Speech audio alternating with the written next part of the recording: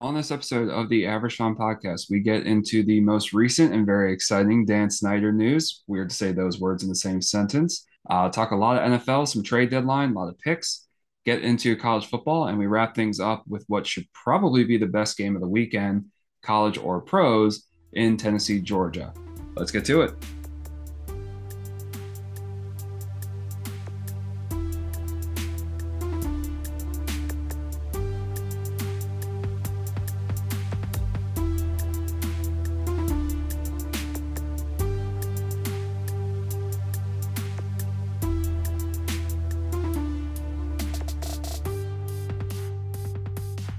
Welcome everyone to another episode of the Average Sean podcast. And Chris, I'm going to skip all introductions, dude. Today is a glorious day. Dan Snyder has hired Bank of America Securities, which seems like the first major domino to fall in him selling the team. And all the Bofa jokes aside, oh, I have not had a moment of this much joy when it comes to my professional football fandom. I think in my entire life, which is pretty pathetic. But, Whoa, entire life. sir, I'm a fan of the Washington football team. You mean the Mark Brunell era did not bring you any joy? Listen, man, Sean Campbell?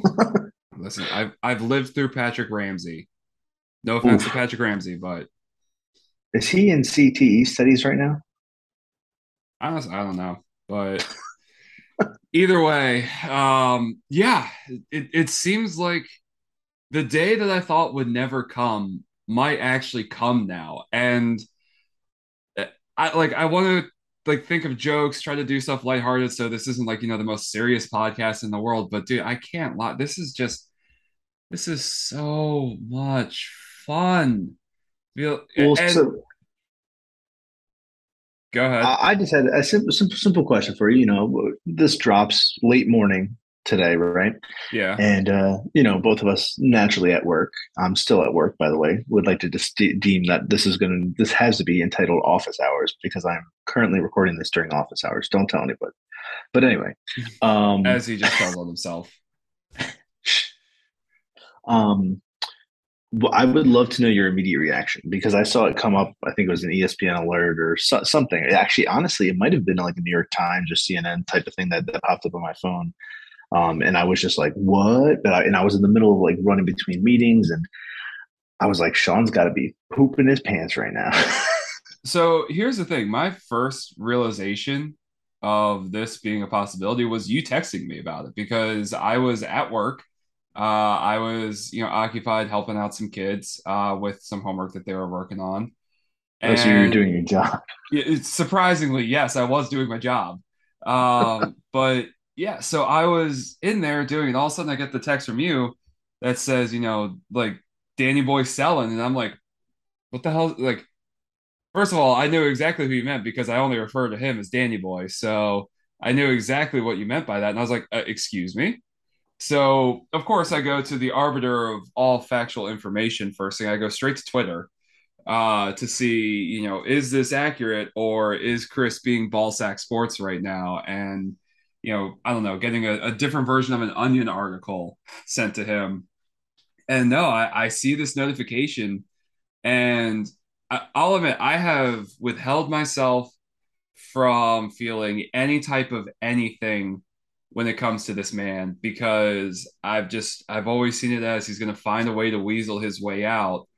And for the first time in my lifetime, I actually was like, wait, something might actually be happening.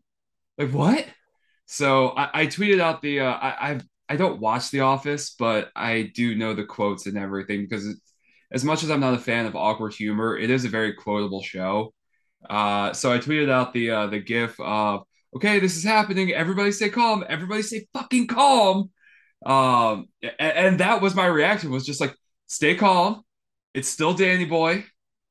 He's still got his slimy ways, but this might actually be happening. Well, and so I guess removing the historical implications that he's had, the negative historical implications that he's had on the Has he had organization. any positive historical implications? Come on, man.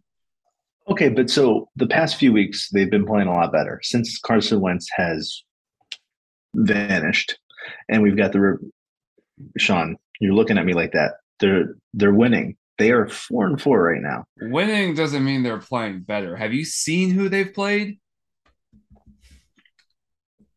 Sorry, I've got a really squeaky chair in this office. I don't know if you can hear that, but Is that um, is that squeaky chair your conscious going, Chris? You know the Commanders still suck.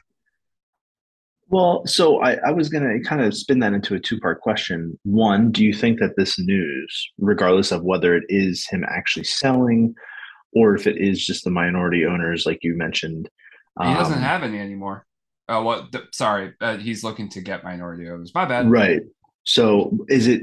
Do you think that the timing of this is for the current team good or bad, considering that they are on a two-game win streak? Um, you Okay, know, first of all, get it straight. Three. sorry, three-game win streak, even better. And then also, so that's the first part. And then the second part of the question, what do you consider a successful season for them? This, I hate to say it, but this. I went into this season with my one and only true goal for the team to suck as much as possible, so that way he was as unprofitable as possible, so that way the other owners had a reason to for him to sell the team or to force him out, whatever they needed to do. So whatever they do for the rest of the way, this is successful because well, again, assuming that he is selling, I do have to hesitate there because again, it is Danny Boy, but this is a success. You know, beating the Bears 12-7, not a success. It's the Bears, and the Bears could only put up 7 points. Have the Bears looked better in recent weeks? Yes, but they only put up 7 against Washington, so not great. Uh, Packers, they beat them. One, they got saved against the Packers by several penalties. Two, the Packers are dog water this year. And then three, they just barely beat Sam Ellinger and the Colts. I don't care about your damn on the field product. Yeah, they've won 3 straight and they've looked like shit in the process. So it's like saying, So, if Schneider sells fully and they were to go, they ended the year 4-13, you'd be content. oh hell yeah, hell yeah, you kidding me? All right. I wouldn't care if the news broke in the next 30 minutes that he sold the team. I wouldn't give a flying fuck what happened the rest of the season. You like I would All be the right. happiest doing whatever. Now, the one caveat I do have to put to the at this is I am well aware that whoever ends up buying the franchise, possibly Jeff Bezos, is also going to be a scumbag because you don't get to be that rich to be able to afford an NFL team without some scumbaggery. It's not possible in America. Truth. I'd like to think that's the reason why I will never be that rich. When the fact of the matter is I'm just not that smart. But um That's a very positive outlook on that, though. I like that. I've never heard anyone spin it like that. I'm not a scumbag, therefore I'll never be rich. I mean, But but also there's like rich, and then there's like NFL owner rich. Like that's a different tier. I'm not a scumbag, therefore I'll never be any form of rich. Now there are plenty of people who are rich who are good people, yada yada yada yada. Get all those caveats in there, but still, I am well aware that whoever owns this franchise next is going to be some level of scumbag. They're going to have some level of baggage, but it's not Dan Snyder. And I'm sorry, I hate to put it this way, but think about the Clippers going from Donald Sterling to Steve Ballmer. I mean, Sterling was an asshole, and they got him out, and they brought in Steve Ballmer. I've got no doubts that Ballmer probably has some skeletons in his closet, but it seems like the Clippers have become a stabilized NBA franchise. It seems like in the era of all internal information becoming public because of whistleblowers, that the work environment is nothing close to, what Washington's work environment is. So, for all intents and purposes, while believing that the man probably has some skeletons in his closet somewhere, at the same time, he does things well enough as an owner that you don't have to think about it. And anybody who watches professional sports and enjoy, well, sports of any level, after high school, that's really the goal. Is just in the end that there's some sort of scumbaggery going on somewhere, and you just want to be able to be like, you know what, keep it quiet enough that I don't know what's going on. Just don't tell me. So I will not care whoever, takes over, even if it's Jeff Bezos. I will rail against Bezos, the businessman, at all times, but my debit card already bows down to him, so why shouldn't the rest of me? True. I mean, and it would be interesting to me if he actually were to go through and buy the Washington team. I don't know what that would do for the Thursday night football deal because you'd imagine that's some conflict of interest, but at the same time, I wholly believe that if the NFL wants it to happen, they will make it happen. Well, he isn't direct. Obviously, he's the creator and founder, and he's a minority owner in Amazon still. Actually, either that or he might have cut all ties, but he sold the majority of his stakes. So maybe it's not conflict of interest. Um, I will throw this name out there because he's been rumored to buying the Nats. Is Caps owner Ted Leonis? I don't know if he's at all even looking at buying Washington football team.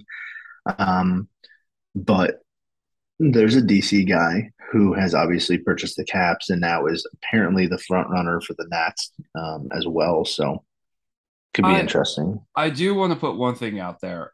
Saying the term "he's a DC guy" does not inspire confidence. Because as soon as you said DC guy, my mind immediately went to Capitol Hill, and I was like, Oh, "Oh, okay. So maybe we I should don't say want those DC guys hanging he's around." a Tyson's Corner guy. How's that? That's where a I'll majority of take, his. yeah, Tyson's Corner. I'll take that because that's in Virginia. There you But go. yeah, no, I mean, this news breaking after yesterday with the trade deadline. I saw that the Commanders, and I will actually right now refer to them as the Commanders. I saw that they traded William Jackson III, who was a cornerback who just never fit our system, which no fault of his own. They got rid of him, and I was like, oh, okay, cool. Like, we didn't do anything too crazy, but we made a productive move on the trade deadline. I'm not too upset about this. And then this comes in. I'm like, the productivity from yesterday seems even better now because now we might have an owner in the future who might possibly be a good owner. And even if they're a bad owner, it's still not going to be Snyder. So it, it can't get any worse than what it is. That's basically what I'm getting at. So that trade news, good to hear. Today, excellent. But bringing it back to the trade deadline, holy crap! Yesterday was kind of crazy. It was. I mean, honestly, I being so wrapped up with things at work, I'm like, my phone's igniting with all these trades, and I'm like, man, this doesn't happen typically for NFL, or I feel like if it does, it's typically more spread out. But this was like what, 11 moves on one day or something like that, 9 moves on one day. It was a lot of moves, and it was a lot of unexpected moves. And I would be remiss if I didn't bring up the most baffling move made yesterday, which was Jacksonville trading for Calvin Ridley at the trade deadline. What are y'all doing? Well, so yeah, that's pretty wild, especially since the irony of that he was betting on the Jags games, right? And then, I guess they want him to continue gambling on the Jags games. Um, that was obviously a big move. Honestly, I was surprised that the Bears went after Claypool. Like, I'm so here's the thing. I'm not surprised they went after him because I think that they have started to improve their front office maneuvers a little bit better. I'm surprised Pittsburgh traded him. Really surprised. I mean, I one thing, all bias aside, is that the Pittsburgh is notorious for developing receivers. Always have been, at least underneath the Mike Tomlin era, and probably always will be, to be honest with you. So I have no doubt that they'll be drafting a receiver next year. Um, And in a way, it's kind of them waving the white flag on this year, I think. Not that they really haven't already, but I think their loss last weekend was basically the final. I was gonna say either Uh, this is their way of waving the white flag, or Claypool did something really bad in the locker room that we might hear about later. Because the kind well, of talent that Claypool is, you don't let that go easily. He's a really good receiver. he is. I mean, I think to be honest, I think he suffers from the Juju syndrome, where off field he's probably not as focused. I mean, but on the flip side of that, he is just a natural younger player, right? This is the current modern day player. He's not of the God Randy Moss era where like he might have been wild off the field, or even Terrell Owens wild off the field. Claypool, I think, is wild in his own sense, kind of like Juju, has the phone in front of him the whole time, and TikTok is a relevant thing. Whenever I hear Terrell Owens, the one thing that I'm reminded of is, as weird as he was off the field, as far as I recall, like he never got into any like actual trouble off the field. Like it was always just like football related and possibly being like a bad teammate or however you want to view it. But in terms of like, handling his day-to-day business, needless to say, he's like the furthest thing from Antonio Brown that you could ask a diva wide receiver to be, because he was a diva, but he wasn't exposing himself while he's over in Dubai. True. I mean, you also have to remember that we don't know what's happening behind the scenes, and the Steelers were able to keep the AB drama, tight-lipped for a long time. Which You is have to wonder, impressive given how things are going nowadays. right? And to be honest, I do think that he's more unhinged now than he was then. But with Claypool and Juju, obviously going to the Chiefs last year, you have to imagine that there's something happening behind the scenes. They are also a younger team in flux. They don't really have the Roethlisbergers, the Palomalus, the Chuck. What's his name? Not Chuck Clark. Ryan Clark. Ryan Clark. They don't. He doesn't. They don't really have the veterans presence, especially on the offense right now. Obviously, Najee kind of taking that role, oddly enough, as a second year guy. And we all know how great of a year he's having. So you have to wonder if all that plays into the Claypool move. The Ridley move was odd. How about the Hawkinson thing where Vikings loading up? Well, the Vikings also dumping him within the division, which that's definitely a white flag. I think that's the sign that Dan Campbell's getting let go at the end of the year. Uh, Probably but missing wins. yeah, but at the same time, Minnesota going for it. They sense blood in the water in Green Bay, and this might be their best chance, given the state of the NFC, to get a top two, possibly even one seed, because their only losses to Philly, and I can't imagine, since it hasn't happened since the 70s, that a team actually does go undefeated all the way through the season. I get that New England had the '07 undefeated regular season, but I don't think that the Eagles are the '07 Patriots. It's hard to replicate that no matter how bad your conference is. So I have to imagine they drop one or two just purely based on the fact that like it's the NFL. So it just feels inevitable for that to happen. They could potentially be looking at a chance at a one seed if they can pull off another win against Green Bay and take care of their business against Chicago, Detroit, take care of the rest of their schedule. And they've got the Commanders coming up this weekend. And for me personally, I think this is where Washington kind of comes back to earth. The only thing that I'm noticing right off the bat is, unfortunately for Minnesota, after they have Washington, they got Buffalo in Buffalo. So Yeah, they had better hope the Eagles get three losses, because at best Minnesota's coming in with two. definitely. I mean, and ultimately, obviously, everyone's looking for that buy. Um, it's like everything this so far this conversation revolves around Washington or some former Washington player.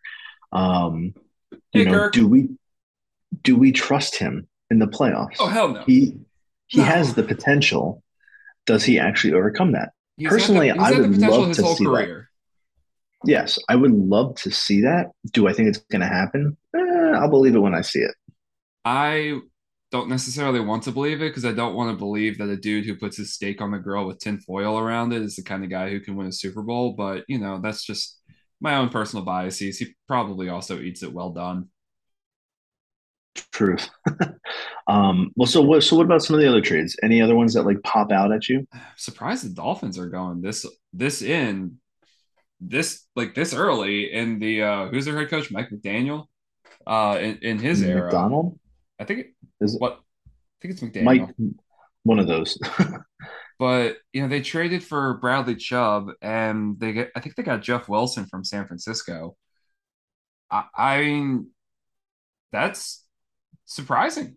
And not necessarily because the Dolphins aren't that good, but because first of all, if you're going to trade for anything, trade for an offensive lineman that can keep Tua upright because he's already been injured enough. Just keep him safe, please.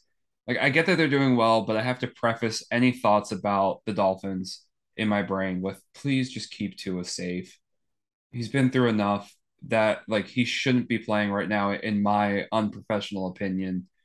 I don't want to see him get hurt because the kid deserves to have a long, healthy life, not just career.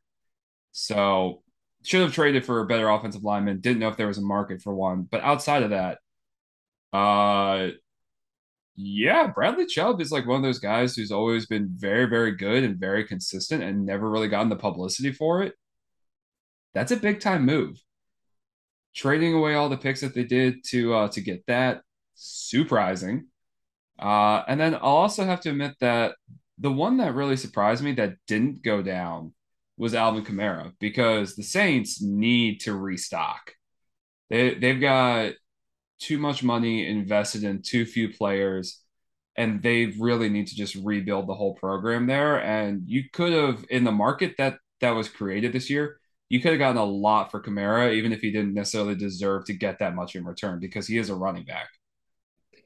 He is a running back, and to be completely honest, I'm surprised that he's playing this year, considering all the off-field issues. Yeah, that Um, that may have also diminished his potential for a return on investment, but look at me trying to sound smart.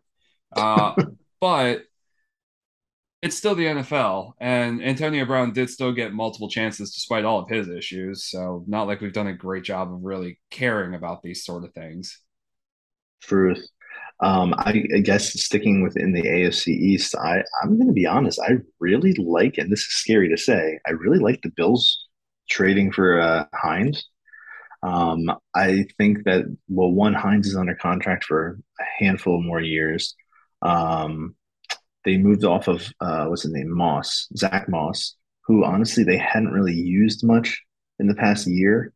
Mm-hmm. Um, and it's going to take some pressure off of Devin Singletary, who, like, let's be honest, if we're talking about the Bills as a whole, their biggest weakness, and this I see biggest with an asterisk next to it because it's not like a glaring hole, has to be the run game, right? So now, um, this hopefully takes some weight off of them, and man, the Bills are a juggernaut as long as Josh Allen's healthy.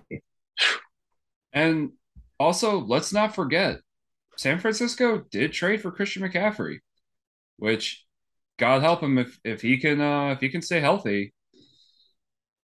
That's pretty solid. Super solid. I am shocked at you. This slipped my mind. But I'm shocked at you for letting the Roquan Smith trade slip by. Yeah, I mean, I think how do I say this? I'm surprised. I'm not surprised that the Ravens made a move. I'm surprised that they made a move for a guy who on an expiring contract. I really hope that there was like some type of clause in there that we just don't know about yet that allowed, that will allow them to re-sign him. Obviously, that's not how business works. So I'm holding my breath that that's the case. I mean, otherwise, yeah, it shores up our linebackers. Ravens You're defensively getting two didn't. guys back from injury this week Yep. as well. It's like Yeah, I Bowser don't. and Ojabo. Yeah, I don't know how much Ojabo is going to play. Obviously, he's coming off a very significant injury with the Achilles tear, but yeah, Bowser should be back, and Honestly, the Ravens. I'm hesitant to say this, but the division is clear is in right now. And it's in their control. And I'm not just saying that because they're in first place. I think that with Cincy's injuries, it's kind of up in the air. I will also say, not to take the spotlight away from the trade deadline, if we're starting to look at the overall playoff landscape, the Browns winning on Monday night kind of threw a wrench into the AFC North as a whole because now you got the Ravens effectively a game ahead of Cincy, who is clearly the second best team.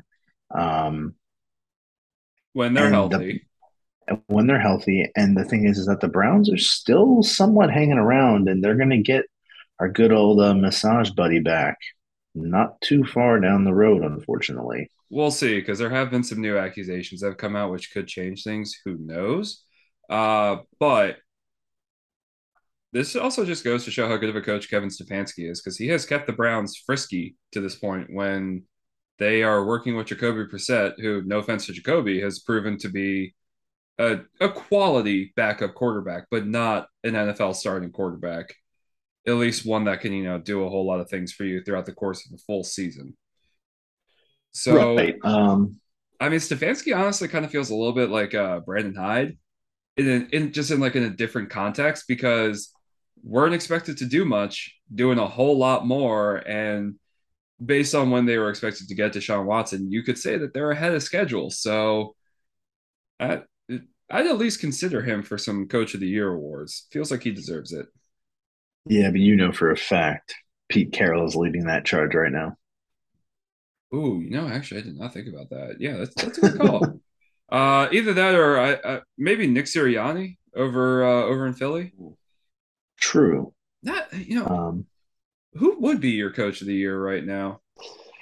Oof. Honestly, for me, if the season ended today, it would probably be Pete Carroll, just considering the state of the Seahawks and their roster and how they kind of dumped players. And I guess I should have um, assumed that since you did bring him up first. I mean, I think Sirianni would probably be second, and Stefanski would probably be third. Um, I think Sirianni has obviously done an amazing job, but I think it's not even in question. The Eagles have more talent than the Seahawks right now. So I think that whoever had won Seattle and New York this past weekend would have been the lead, whether it be Dable or Pete Carroll. So I think having Carroll in the lead isn't the worst thing in the world. I think Stefanski is one of those guys who should get extra consideration, but is just not going to win the award. No, And no chance. I would actually say that right now, not necessarily my coach of the year, but I'd say right now voters are going to go between either Sean McDermott or Nick Sirianni because they're leading the teams with the two best records. So Also, and I guess if we're talking at this very moment in time, Salah's got to be in that conversation too, again, at least right now. Stefanski catching extra considerations, not actually going to have a shot to win it. He's that sort of guy. Yeah, yeah, um, yeah. I don't know. Which, speaking of, so we got Eagles Texans Thursday night, and man, I got to applaud you. I kind of jinxed you, but going back over our overall NFL picks last week, you were 12-1. Or sorry, yeah, 13 no, and you were 2. yeah, but you were 13-1 prior to Monday night, and I tweeted about it, and I jinxed you. You know what? I don't mind the jinx in terms of the Bengals winning. The problem I had with that game was I needed that game to have two more points to split a pot with a guy in like a picks league that I'm not actually in, but the guy who is in it gets all of his picks from me. So we were tied with another guy for we had all the same picks. We had the same record with one loss going into the Sunday night game, but everybody in the league had Bills winning and everybody in the league had Bengals winning. How'd that work out for the Bengals? But because of that, we immediately jumped to the tiebreaker points wise. And if they had scored anything more than 8 points in the first half of that game, because I had the over for that, I would have just gotten, close to $200 without actually putting up any money at risk. So you have to believe a chance to win some free money, and I lost out on it because they can't score the damn ball. It was killing me. Yeah, and there So was a blocked field goal in that first half. yes, yes, there was. Thanks for reminding me. But yeah, no, last week was a good week picks wise. Hoping I can replicate it this week. Doubt that'll happen, but hopefully I can replicate it. Hey, Uh, you've pulled ahead. This is a three. You have a 3 game gap, three plus three on the games currently so over me, far, which is that's the widest gap we've had all year.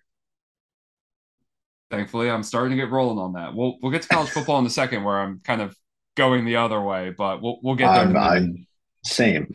Yeah. Well, so we both have the Eagles winning Thursday night. Glad that the game's in Houston. That way you don't have to worry about, fans flipping between World Series and the football game. But I think we both just understand the Eagles are the better team. Could something weird happen? Because Thursday nights are weird, yes, but Eagles. Kind of cool that the two World Series teams are playing each other. Yeah, interesting kind of dynamic there, needless to say. Colts and Patriots. We both took the Patriots. I think it's for me, it's personally just because I trust Mac Jones a little bit more than I do Sam Ellinger. I don't really know what to make of this game, so I'm just going to go with the home team. I'm going to be honest. I like the Patriots defense, and I trust their ability to run the ball a lot more than I trust the Colts being able to put up points. Fair point. Packers at Lions. I'm personally just on the train of I can't imagine Aaron Rodgers losing that many in a row, and it is the Lions who he owns. So I'm taking the Packers. Same. But let's be real now. I so badly want to pick the Lions here. If Aaron Rodgers and the Packers were to lose, I think if they haven't hit the SOS button, I don't know what's going to happen. If they haven't hit it, then jump the SOS button. Just go to the burn it all down button if they lose this game. Yeah. Chargers at Falcons. This is going against my normal rule of, whoever's coming off the bye, I would favor a little bit more. But for some reason, the Chargers have just been kind of underwhelming this year. And the Falcons have been either really, really good, especially against the spread, or they've actually won some games where I feel like they shouldn't. And this feels like the kind of game that they shouldn't win. But since LA is going from west to east and it's a 1 o'clock start, give me the Chargers. Or sorry, not the Chargers, the Falcons. It feels. Yeah, I mean, I almost said Chargers is like a Freudian slip because it's so weird to say, give me the Falcons. man, so what do you have the Falcons winning that division? Right now,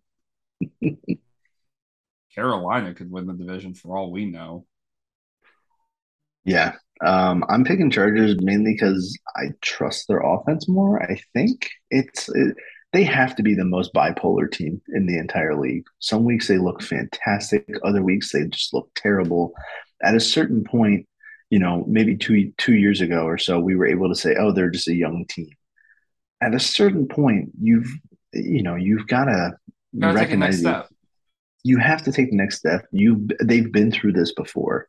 Um, I think that they so desperately want to get to the playoffs with Herbert. And so I would imagine that this has to be almost a must win. Like this is a winnable game for them. We'll see what happens, but I'm going Chargers. Everything in my brain says take the Chargers, but whenever I do that, they usually end up disappointing. So I'm kind of fading myself on this one. Bills Fair and enough. Jets.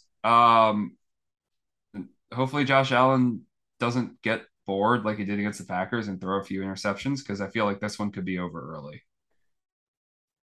Yeah, and I mean, I'll be honest. I think that while the Jets are improved, I think specifically their defense has improved with Brees Hall out last week. I mean, and even with Brees Hall, it's not like their offense was shredding teams.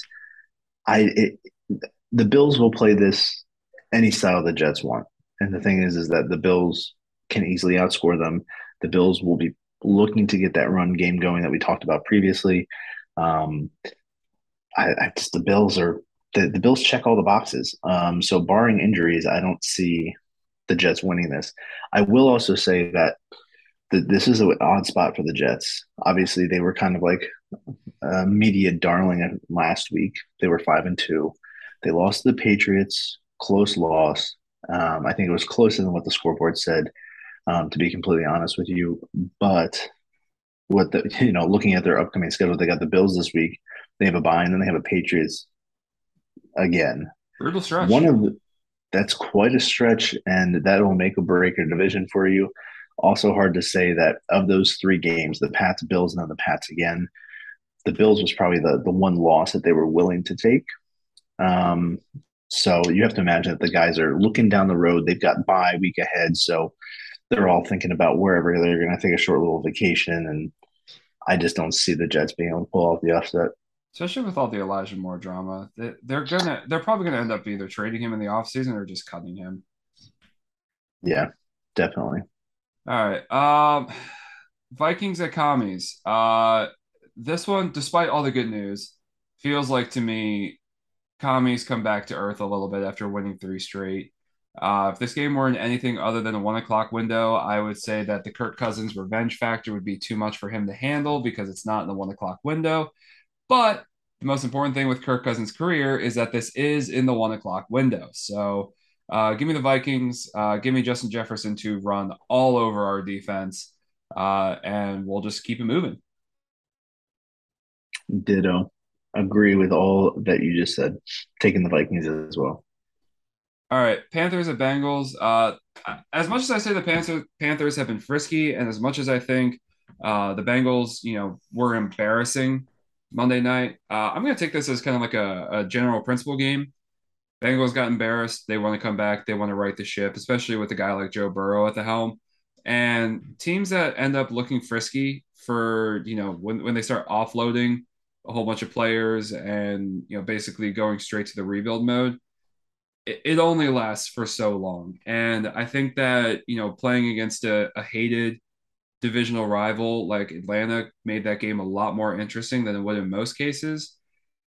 I think that this game will end up being still fairly close. I think that the Panthers would cover whatever the number is, but I'm going to take the Bengals just because I think that they need this one, and after last week, they need to, in their minds, make up for what they did. Yeah, I mean, Panthers have the capability of stealing this game, obviously, but I think the Bengals see this as a must-win at this point. Honestly, considering that they just lost to the Browns, the Bengals are the better team. I also don't know with Jamar Chase. Their passing game looked awful, and obviously, you think, well, they still have T Higgins and they've got other weapons and stuff, but that shifts the defensive assignments pretty hard.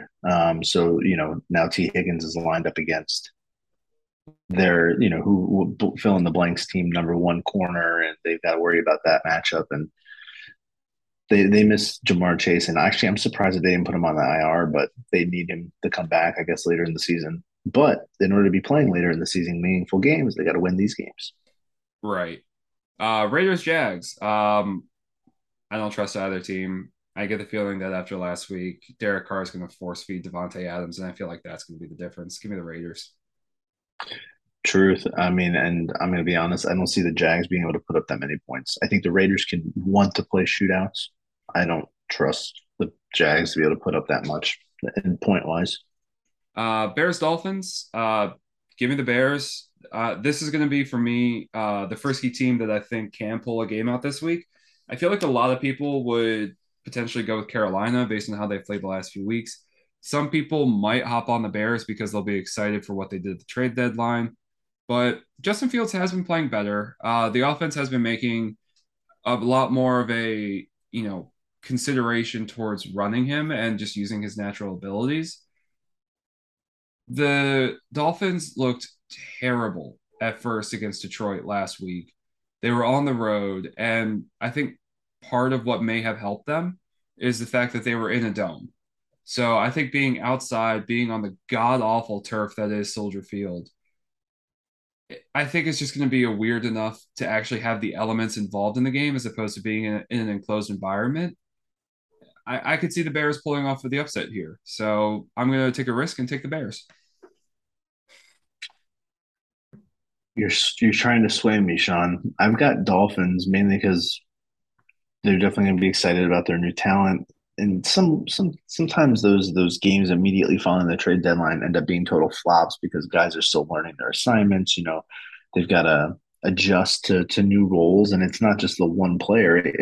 Adding a player like Bradley Chubb shifts the entire defensive assignment for the positive, obviously, but that's something that they then all have to be able to adjust to. Um, I mean, as long as Tua is healthy, Tua's looked great. So hope he doesn't die. Go Yeah, Dolphins, I guess. yeah. Seahawks Cardinals. For me, I'm taking the Cardinals because this is a pride game for Kyler Murray. He's probably heard all of the Call of Duty jokes. I'm sure he heard about Patrick Peterson and his little celebration at the end of last game. Again, pride game for him. Definitely a pride game for Cliff Kingsbury and for the rest of Arizona. I do think that the Seahawks are performing way above expectations. I thought that they were going to be a dumpster fire this whole season. I'm going to categorize this one as NFL game, not in the sense of like obviously there's a game in the NFL, but it for me it feels like it's going to be that game where everybody's going to be hopping on the Seahawks. So the Cardinals are going to win because they're at home. They just played each other. The game was a lot closer than you would think it was when you take a look at the box score. And you just chalk it up to weird shit happens in the NFL. It's an NFL game. So that's my justification for that one. True. I will say though, I mean, pride aside, I Cardinals, man, really have not looked the same since James Conner got hurt. Um, Obviously, he's one of those guys that is seemingly always hurt, just being a running back and being a physical guy. Mm-hmm. Um, I have him on my fantasy team, and it's like he's close. They don't know when he's going to be back. He's still not practicing, but a guy like him necessarily doesn't. I wouldn't expect him to have a full week of practice. Um, for that reason, I'm going Seahawks just because until they get him back, who is, I mean, such a valuable player for that scheme too. Um, I'd like to think that Pete Carroll just keeps rolling along. Also, I don't trust Kingsbury at all. Oh, neither. I gave my reasoning. I'm taking a shot in the dark with this one. Rams Bucks. Same thing that I said about the Packers. I just can't imagine Tom Brady losing this many in a row. The Rams, Cooper Cup's a little bit banged up. I know they said he avoided any structural damage, but it's a cross country flight, one of two, yeah, two late window games. So this Sunday, the 4 o'clock hour is going to suck. But I just, again, pride. I think that if they were playing in LA, I'd probably go with the Rams, but I don't think the Rams are that good.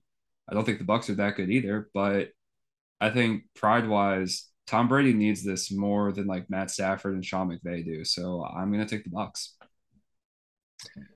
Yeah, and as much as I want to take the Bucks, and you're trying to sway me, I think that Tampa's offense is just pathetic. And even on a bad week, I want to say I trust the Rams offense more than I do the Bucks.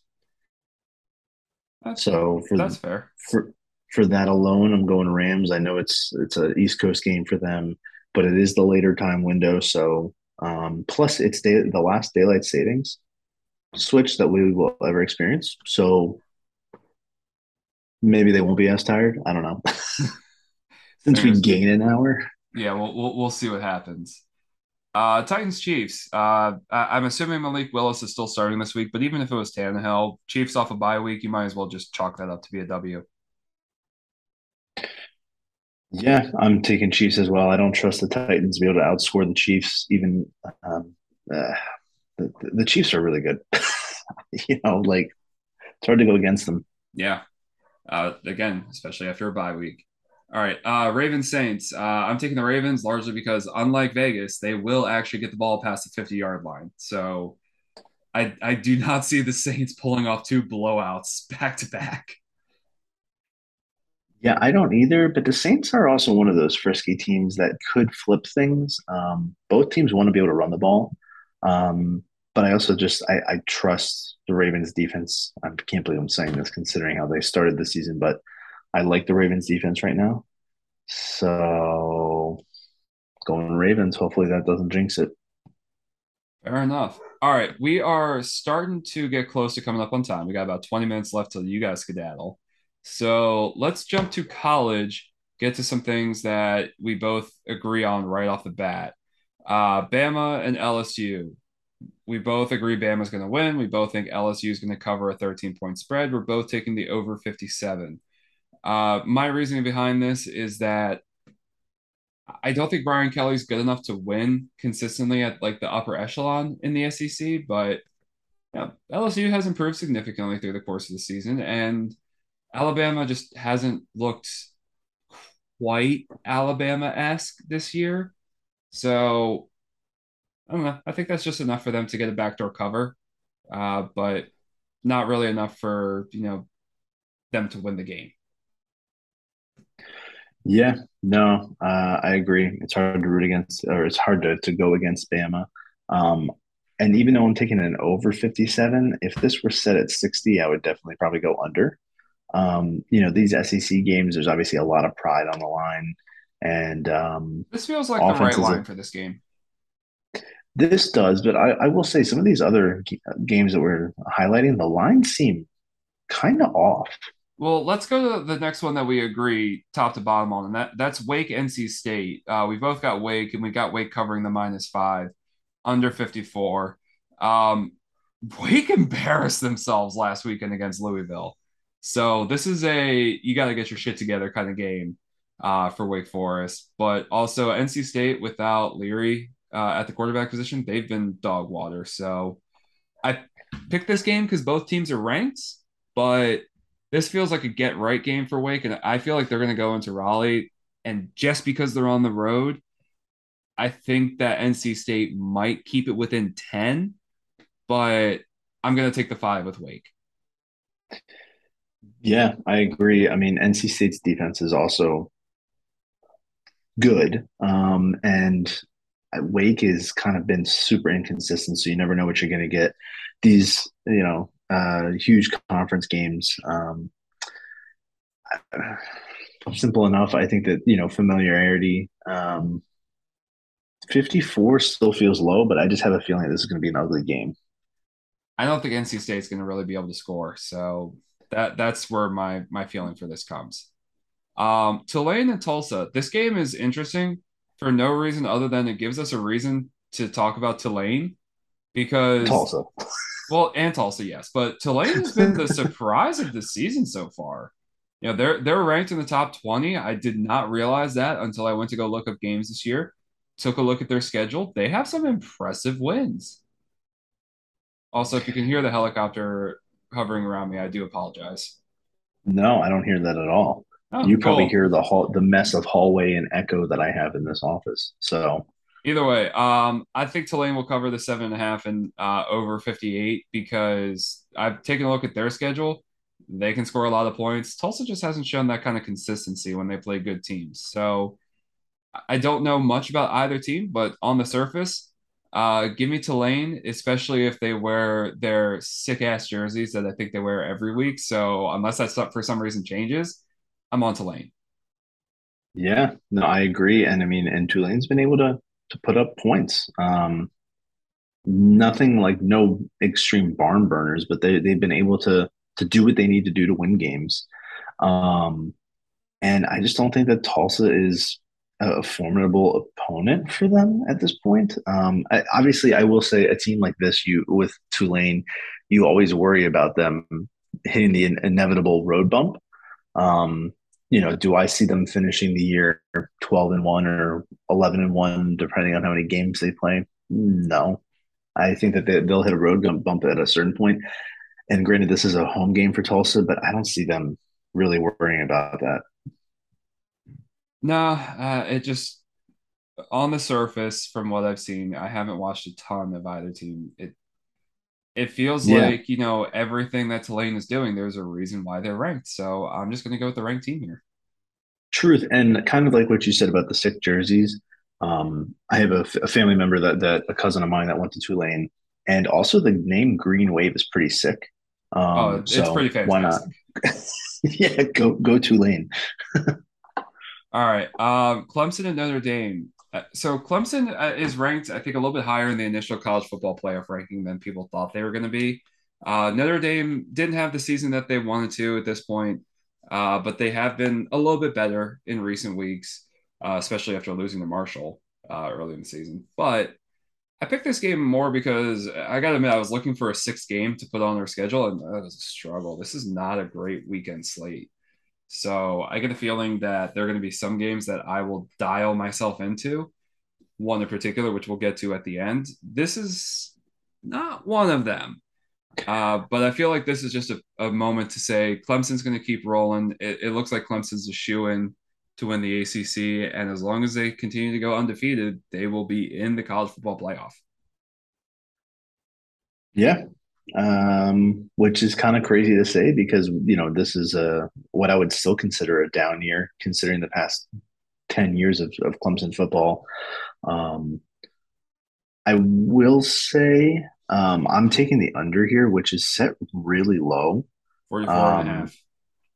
yeah, 44 and a half. I'm taking the under mainly because I know that Clemson's offense has looked better. I still don't know if I necessarily trust them. And you have to imagine this is, considering the state of Notre Dame's season, this is a must win game for them, just pride wise. Um, and they record aside, Notre Dame still has talent. Um, I feel like this is going to be a 17-13 game type of game with Clemson coming out on top. So I'm going to take the over just because the number is so preposterously low that I have to take it on principle. But you and I do both have Clemson covering a 3.5 point spread. I think that Notre Dame has improved. I just don't think that they're on Clemson's level, even if neither of us are particularly sold on the Tigers. yeah, and I mean neither team's offenses look great.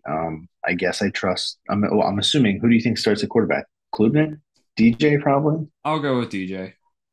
Yeah, that's my guess too. I feel like they would have made an Um, announcement if they were going away from DJ. True. Um, I don't know. He's not Trevor Lawrence.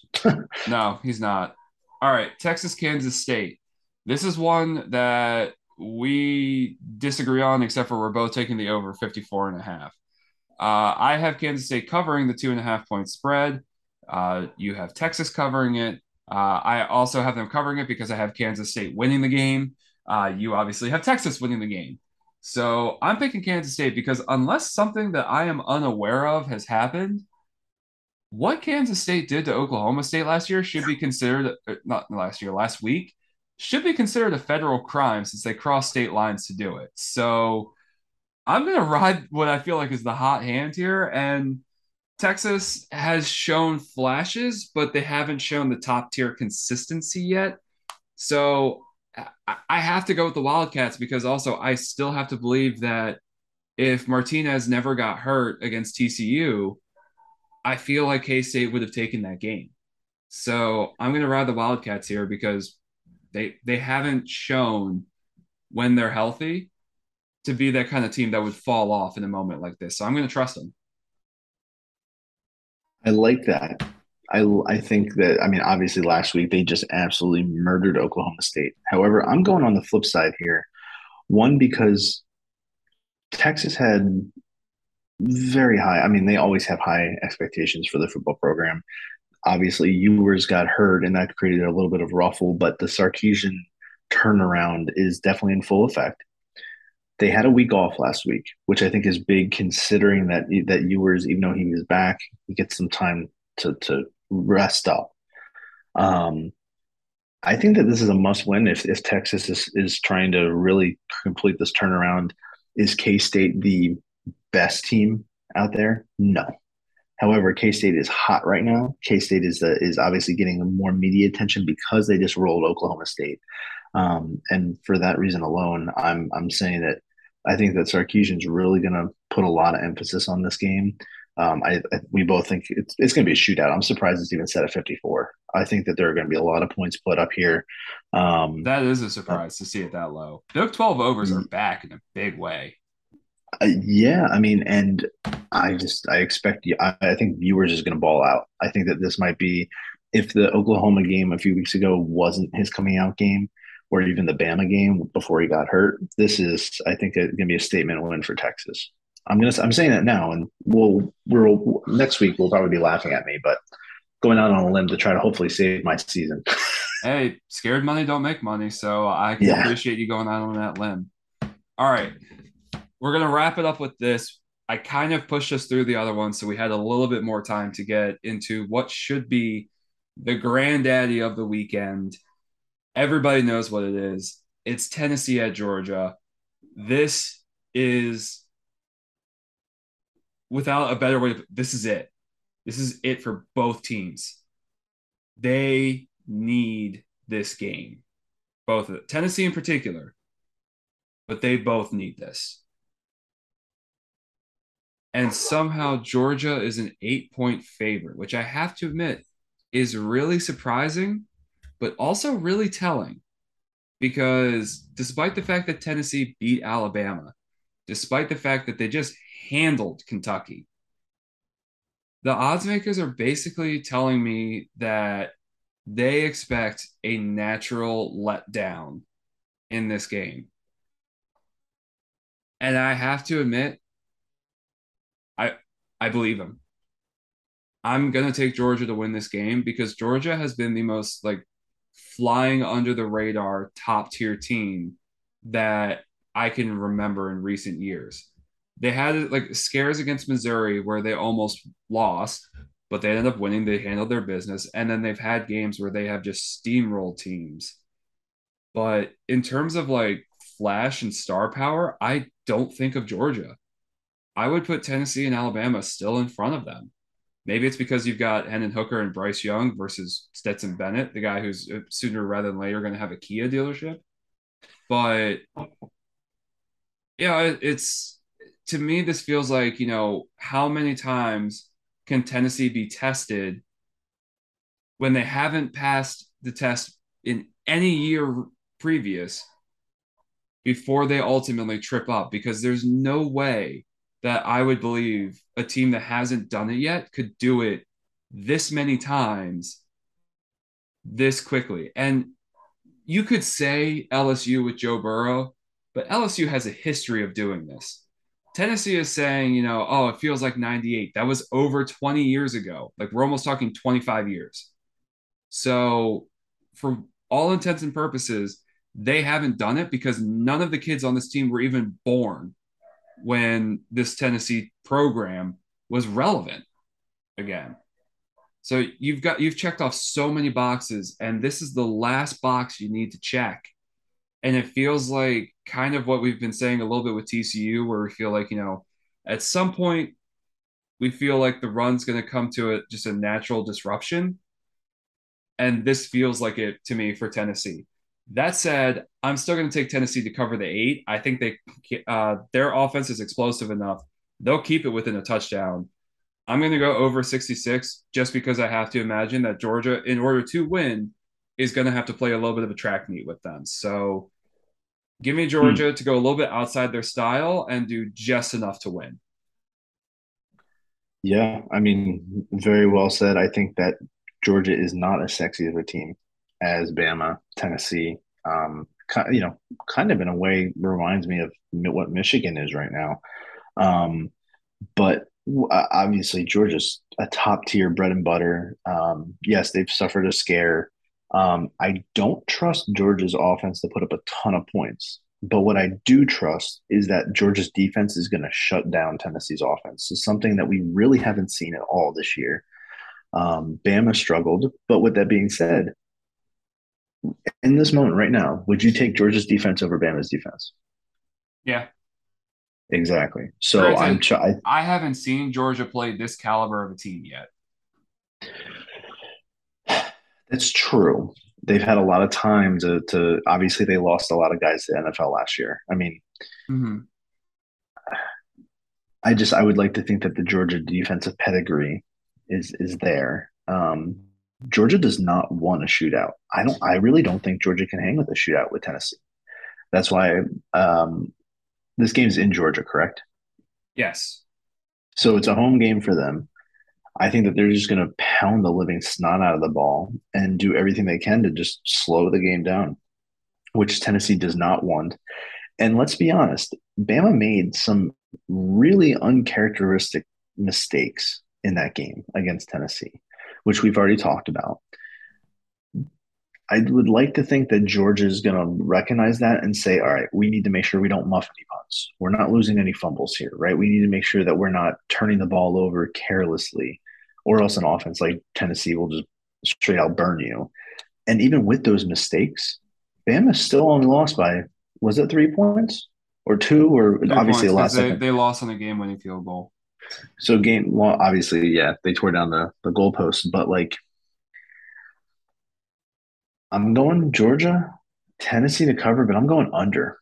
First, and where I said that some of these lines were just weird this week, doesn't it feel like the Texas game should have the 66 line instead of 54? It does. It really does. And I'm almost looking at going, you're almost like begging me to take the under, so I'm going to go over. And that's kind of what I'm doing with these. I mean, it makes sense though. Tennessee can put up points. I don't know if I trust Georgia to win a track.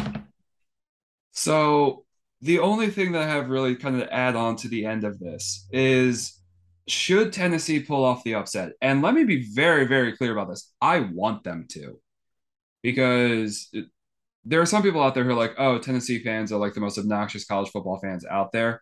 I don't really spend enough time in the Tennessee stratosphere to really get that vibe. So I either have been like purposefully ignorant of it, but not really on purpose, or it just hasn't really reached where I'm sitting at right here.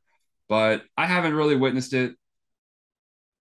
I want to see a different team, even if it is another SEC team.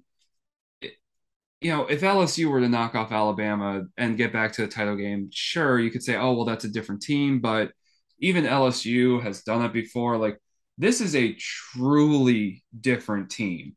If Michigan were to take down Ohio State again and get into the tournament because they took down Ohio State, yes, they just did it last year, but they haven't done it ever until then. So it would still be a lot of fun to me. You could say USC. Oh, well, guess what? USC is a traditional brand. USC hasn't done it in a while. Same with Texas.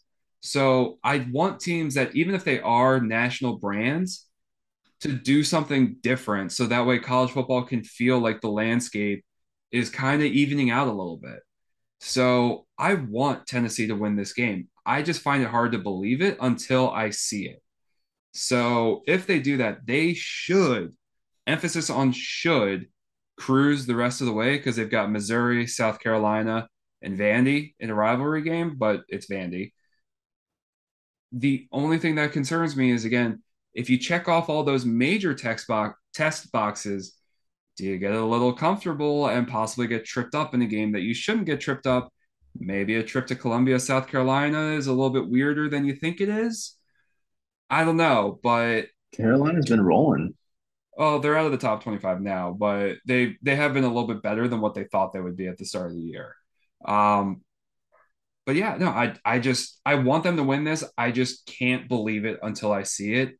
So until I do, I'm going to go with Georgia. There's no real reason for me to go against Georgia, except for the fact that it's Stetson Bennett versus Hendon Hooker. Fair enough. Also, one last note: if Tennessee does win this game, give Hendon Hooker the Heisman. Don't even waste our time with anything else. Truth, truth. I mean, I think Tennessee has to hit a 110% to win this game, considering they haven't won a game like this. Georgia knocked off Bama twice last year. Yeah, and That's insane. the other piece for Tennessee, this is only their second major road test, and I'm kind of saying major with a little bit of hesitation because the other one I'm putting in here is LSU.